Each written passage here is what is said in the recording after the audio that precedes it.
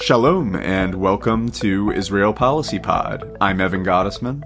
And I'm Eli Koaz. And it seems that nobody has learned their lesson from the American presidential election because as we come off of the last 24 hours since the Israeli election, people are already making sweeping judgments without access to the final results.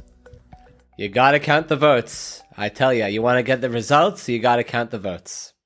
Yes, we can't stop the count here, and it seems that we won't have a final count until Friday, and because of the nature of Israel's political system, we also won't really definitively know what the results mean for several weeks, but we can offer you some analysis now.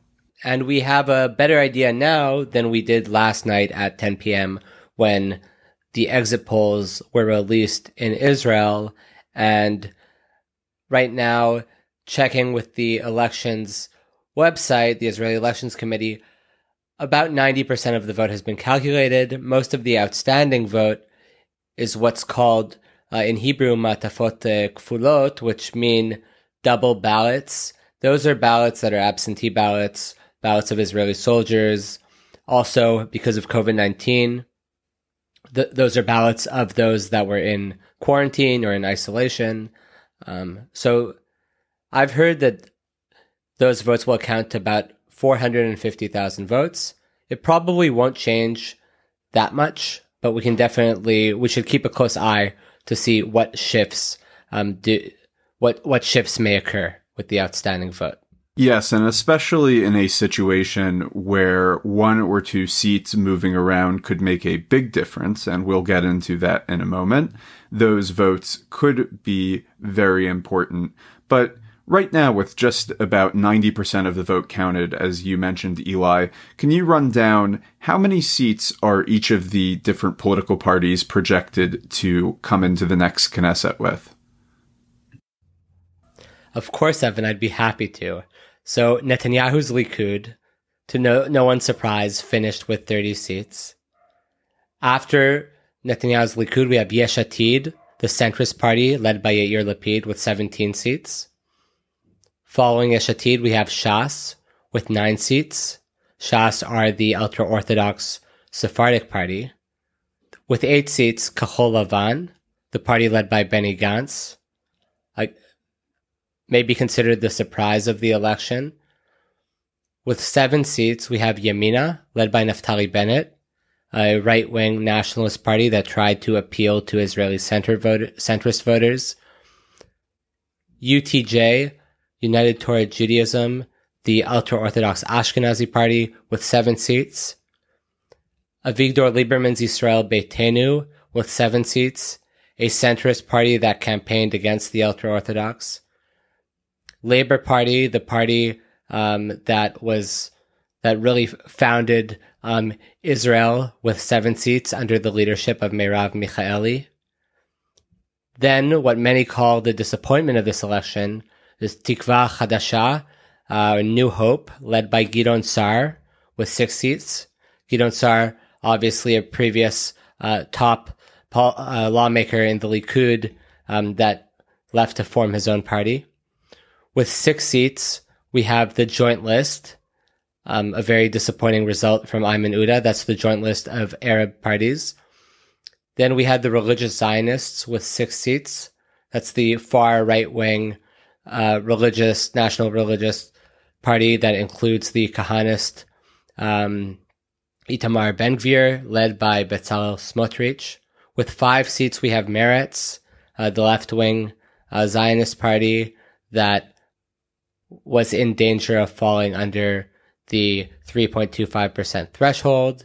And one of the most important parties, which I'm sure we'll get to talking about, is Ra'am, the United Arab List, with 5 seats. That's the party led by Mansour Abbas that broke off of the joint list.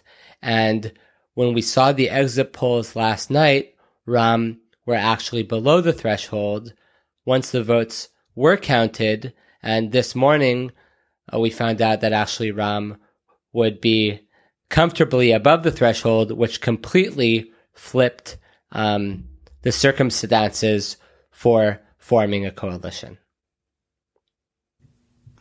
And, this result is going to be interesting to watch play out. And that's really only because Netanyahu has become such a divisive figure, and these elections in a lot of ways center around his continued service in office as prime minister.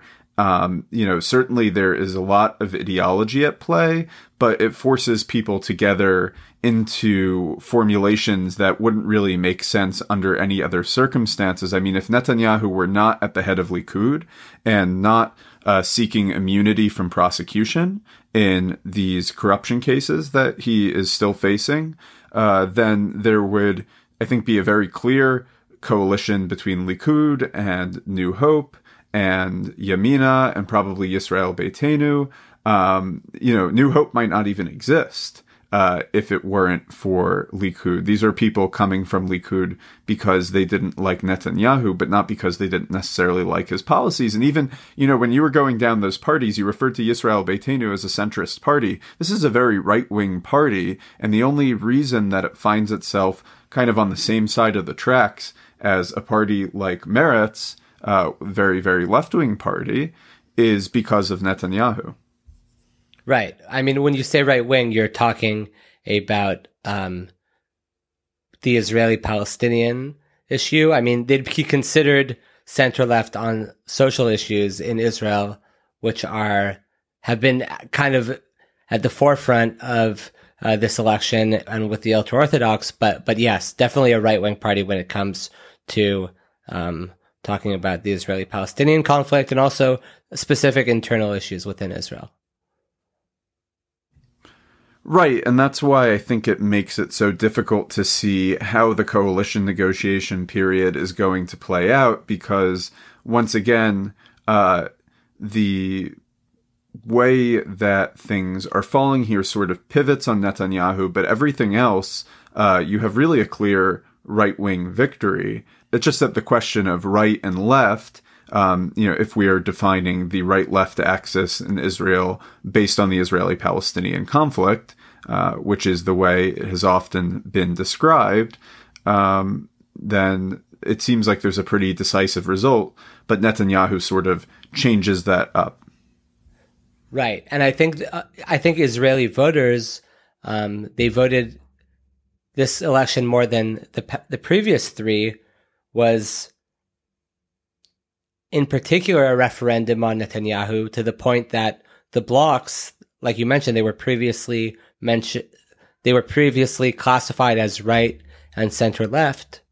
In this election, they're classified as pro-Netanyahu and anti-Netanyahu.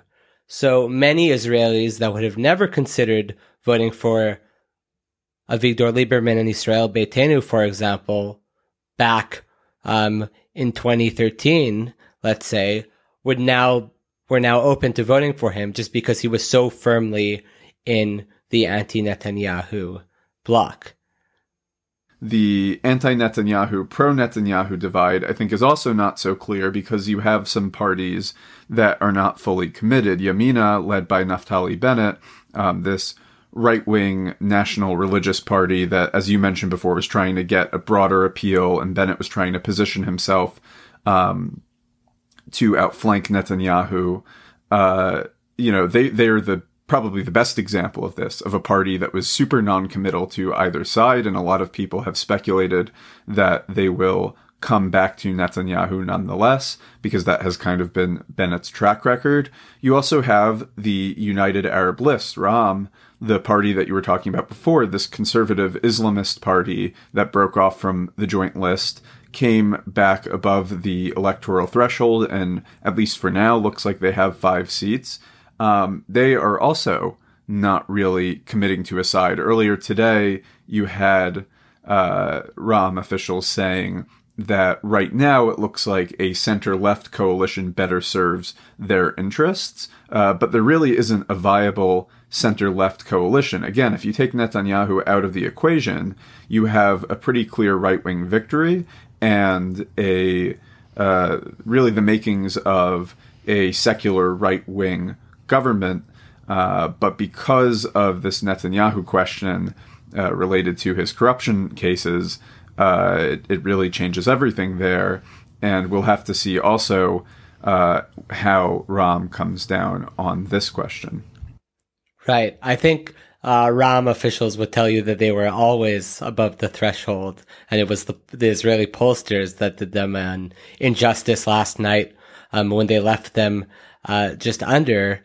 But I think it's important to mention, this is kind of going back to the beginning of our conversation, that when the exit polls came out, we were under the impression that Netanyahu was super close to getting the 61 seats with Naftali Bennett's Yamina party that would give him a pretty viable path to a coalition that may even include his immunity. And actually, when I woke up in the morning, I saw that had grown from 61 seats to 63. But then we got an influx of votes that came from a lot of Arab towns and villages, and that put Ram over the threshold, and that completely changed the math here. And it's going to be very interesting to see how Ram decide to operate. For a long time, as you've written about this often, Evan, the Arab parties have refrained from actively participating in Israeli politics, but that's definitely changed. And part of Mansour Abbas, the leader of Ram's calculation to leave the joint list, was that he actually wanted to keep his options open and, as you mentioned, entertain the option of even joining a Netanyahu-led government, something that was unthinkable for the rest of the joint list. So it's going to be very interesting to see how this plays out. The likelihood of Ram sitting in a government that contains Kahanist elements such as Itamar Ben-Gvir and Bezalel Smotrich doesn't make sense to me, but we'll see how Netanyahu will navigate this, because there are a whole bunch of scenarios. I definitely think he's going to try to work his magic, and he'll look for defectors from a number of parties. But this is going to be a very complicated task for him, especially right now, because even with Yamina, the Netanyahu bloc is only at 59 seats. Without Yamina, the Netanyahu bloc is at 52 seats. And just to remind our listeners, when I say the Netanyahu bloc, I'm talking about the Likud. I'm talking about the two ultra-Orthodox parties, Shas and United Torah Judaism, and I'm talking about the religious Zionist party that includes the Kahanist Itamar Ben-Gvir. Together, they are 52 seats. That might change by 1 seat. So if they go up to 60, that makes it easier for Netanyahu. He only needs one additional defector, let's say, to form a coalition. So Netanyahu is in a really tough position. We'll have to see how the remaining double ballots change his predicament. But right now, he's definitely not a happy guy, because I think he knows he has his work cut out for him. And the most likely scenario right now is that we're headed to another election that could be as early as this August. Yes, and I want to hone in on one point that you made, which is that Ram is unlikely to sit in a government that includes the Kahanist faction under the religious Zionism umbrella. You really have this interlocking system of who won't work with who. It's something I wrote about earlier this week, and this is one pretty clear example. The idea that you probably wouldn't have an Arab party in a government or supporting a government that also includes a party whose raison d'etre is basically anti-Arab racism, and there's also some personal conflict there. Just recently, Itamar Ben-Gvir said that he would work with an Arab party, that's Ben-Gvir from the Kahanist faction, if Mansour Abbas renounced his beliefs in killing Jewish babies. Of course, Mansour Abbas has never expressed belief or support in killing Jewish babies, so Abbas, understandably, threatened to file a libel lawsuit against Ben-Gvir. So, if that's the kind of relationship between these two factions, I think that we can say that, at least right now, it looks like that would not be a combination that would work. But also, on the one hand, as you said, Eli, Netanyahu is in a difficult position. On the other hand, anyone who wants to present an alternative coalition is also in a difficult position, because just as you have a situation for Netanyahu where he can't, both have Ben Gvir and Mansour Abbas, you also have a situation on the other side where you can't have Avigdor Lieberman and the joint list, Ayman Odeh. Lieberman has been outspoken in his anti-Arab rhetoric and his specific opposition also to the parties of the joint list. And the joint list parties are understandably probably not comfortable with that and wouldn't want to support him, not to mention Naftali Bennett, depending which side he falls on, or Gideon Sa'ar. Yeah, you're completely right there. And that's why I didn't even mention the option of a alternative coalition being formed. And that's because I think that it is incredibly unlikely. And that's why the two scenarios here that we have that could happen, the most likely from the results that we see now is another election. And then after that, I would say Netanyahu making a government with Bennett and with defectors.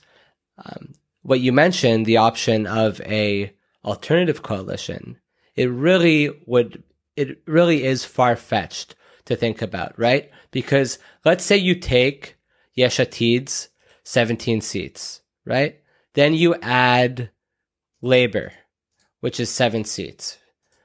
You have 24 seats. You add Meretz's 5 seats. So far, so good. 29 seats, parties that are completely aligned. You add to that Kahol Lavan, another 8 seats. We have 37 seats. So you're still not close to there. And already then it gets a bit tricky. You can definitely add Yisrael Beitenu, Lieberman's party, to that coalition, even though Lieberman said that he wouldn't even sit with Meretz, I believe. But that gives you 44 seats. Then where do you go? You would probably go to Gideon Sa'ar. That gets you to 50 seats. And then you're kind of stuck again, right? If, let's say, somehow you get Gideon Sa'ar and Lieberman to agree to sit with the joint list. That's 6 seats. Then you have 56 seats, and you need to find 5 more. Ram are 5 seats, but would there be a coalition with Ram and Gideon Sa'ar and the joint list and Yisrael Beitenu? I think people would say that I'm out of my mind suggesting it. If you take out the joint list, for example, and add Yamina, you could have 62 seats. But again, would Yamina sit in a coalition with Ram? Maybe, maybe not. But there are these situations out there. And then there's a whole other conversation of, in this coalition, would it be Yair Lapid that is the candidate for prime minister? Or would it be someone else? Yes, Yair Lapid has more seats than any of the other parties in this scenario or this anti-Netanyahu bloc. But if Naftali Bennett is going to commit to the anti-Netanyahu bloc, which I think is almost impossible, he could say, I'm the difference maker here. I should be the candidate for prime minister. And he only has 7 seats. So we're talking about, I'm just playing number games here, but I want to illustrate the point that it really is tough to see any government being formed without Netanyahu at its head. Netanyahu, at the same time, will have a very difficult path to forming a coalition, but at least from his perspective, it's a lot easier, and I would say that his chances are quite a bit better than anyone else. Right, because even under the current circumstances, you peel a handful of people off of different parties, and of course there's been no indication that anyone specifically is willing to go over to the other side and leave one of their parties to join Netanyahu yet, so we should withhold saying anything definitive there. But if that happened, and that did happen in the aftermath of the last election in March 2020, then you could get Netanyahu over the threshold, over the majority mark to 61 plus. You may have an unstable kind of government that doesn't really last out the year like last time, but Netanyahu is really just playing for time here, and his priority is getting a government that would grant him immunity. But really, And, it pains me to say this because I wish we had something more interesting to offer you, our listeners. But what I think Eli and I are dancing around is that the most likely outcome at this point is a fifth election. And it's not really novel or original analysis to say that, particularly after the past 2 years' events. But, you play with the numbers, and we'll have to see how things pan out when we have 100% of the votes counted, and as well as go through the coalition negotiation period, which could take several weeks, and that will have to come after the Passover holiday, and then we'll see. But really, again, it looks like the outcome and the trajectory has been set for a fifth election. For sure. And I just want to flag a quick point about Netanyahu's predicament and why this fifth election it looks almost unavoidable. I don't think Netanyahu is keen on having Ben Gvir and the far-right Kahanists in his coalition, but I think that he knows that the only people that are going to give him immunity are Ben Gvir, the Kahanists, and the ultra-Orthodox.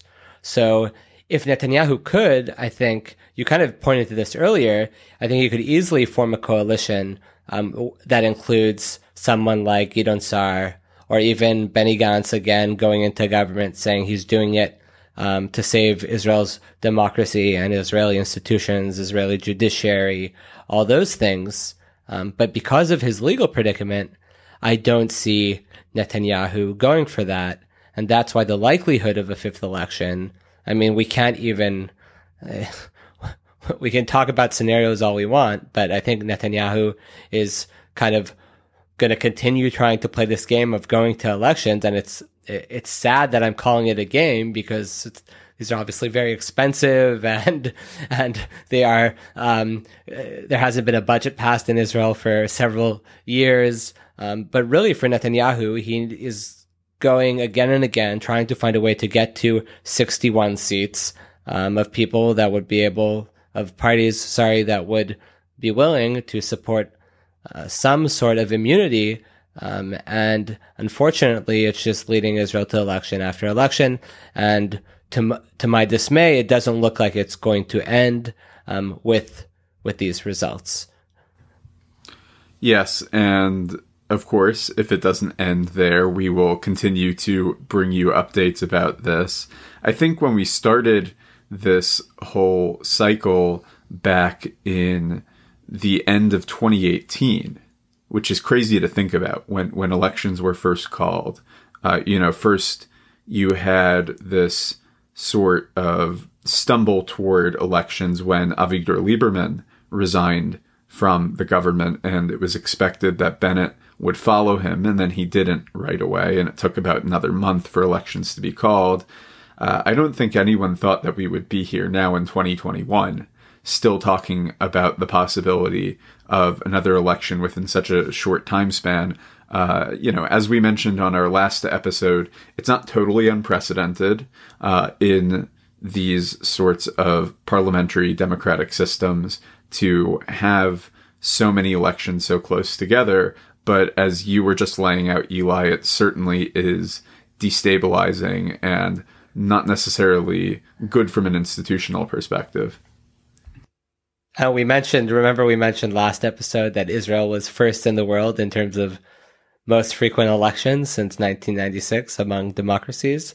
I mean, I think Israel it looks like they're going to increase their lead in first place. So I guess if that's a positive, then... Yeah, Greece has nothing on Israel now. That lead is only going to expand. But, I think this is probably a good place to tie things up. As we mentioned earlier, we will probably have the full results on Friday. So keep an eye out for that. And we will be back next week with more material, more resources, breaking down those numbers, what they mean. We could be totally off with what we just said, but this is where things stand as of now when we're recording with about 90% of the vote counted. And I should say to you, Evan, and to all our listeners, Chag Sameach, happy Passover for all those celebrating. And hopefully, wherever you are in the world, you can forget about these Israeli elections and enjoy some nice time with your family. Those in Israel are fortunate that Seders this year can actually happen in person for the most part, which is very nice, especially considering Seders last year, which, at least for me, was done on Zoom. I think here in the US, I'm going to still be relegated to that American Zoom Seder experience, but hopefully this is the last time, as you were saying. But, you know, for everyone else, happy Passover, Chag Sameach, you know, maybe next year in Jerusalem or next year at the ballot box again. We will have to see. So until our next episode, stay safe, stay healthy, and we'll see you soon. Yalla, bye.